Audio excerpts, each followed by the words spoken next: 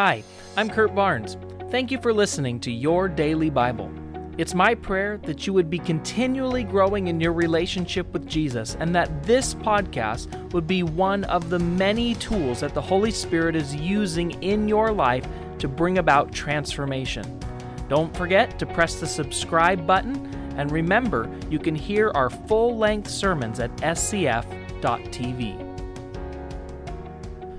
Welcome back again to Your Daily Bible Podcast. I'm podcasting from my home office today, so if you hear Curious George and the sounds of my family and kids this morning, that's because we are trying to follow the government's recommendations to stay at home. Now, today I want to read to you Isaiah chapter 43, verses 1 through 3.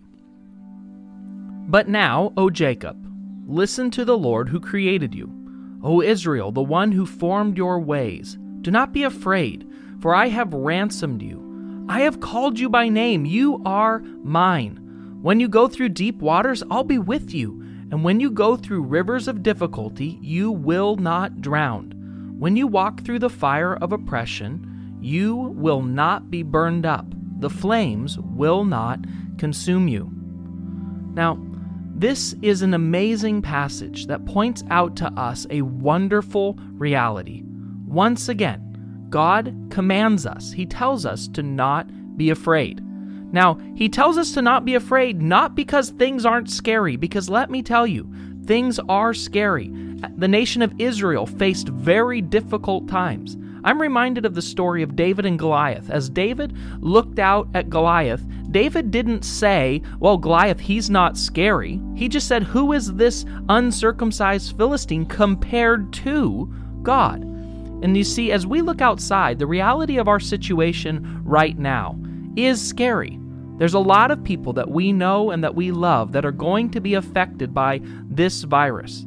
And the truth is, the only reason that we have to not live in fear is because we know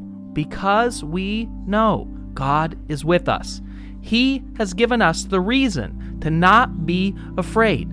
He will be with us no matter what we face, no matter what happens, no matter how many people get sick, no matter what it ends up looking like, God will not abandon us. He will be with us. And like Paul said, actually we come to a place where we realize that regardless of what happens in this life, for me to live is Christ and for me to die is gain. You see, our confidence is that regardless of what ends up happening, we are in God's hand and that He is in control and that He has eternity for those of us who are in Christ Jesus. Now let's pray for our friends, for our nation, for this world. God, we need your help.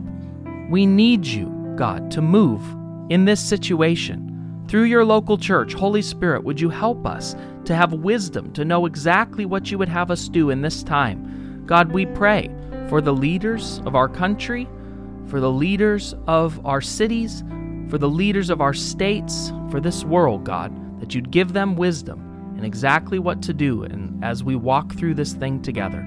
I pray that your church would be strong, God, that we would follow you. In Jesus' name, amen.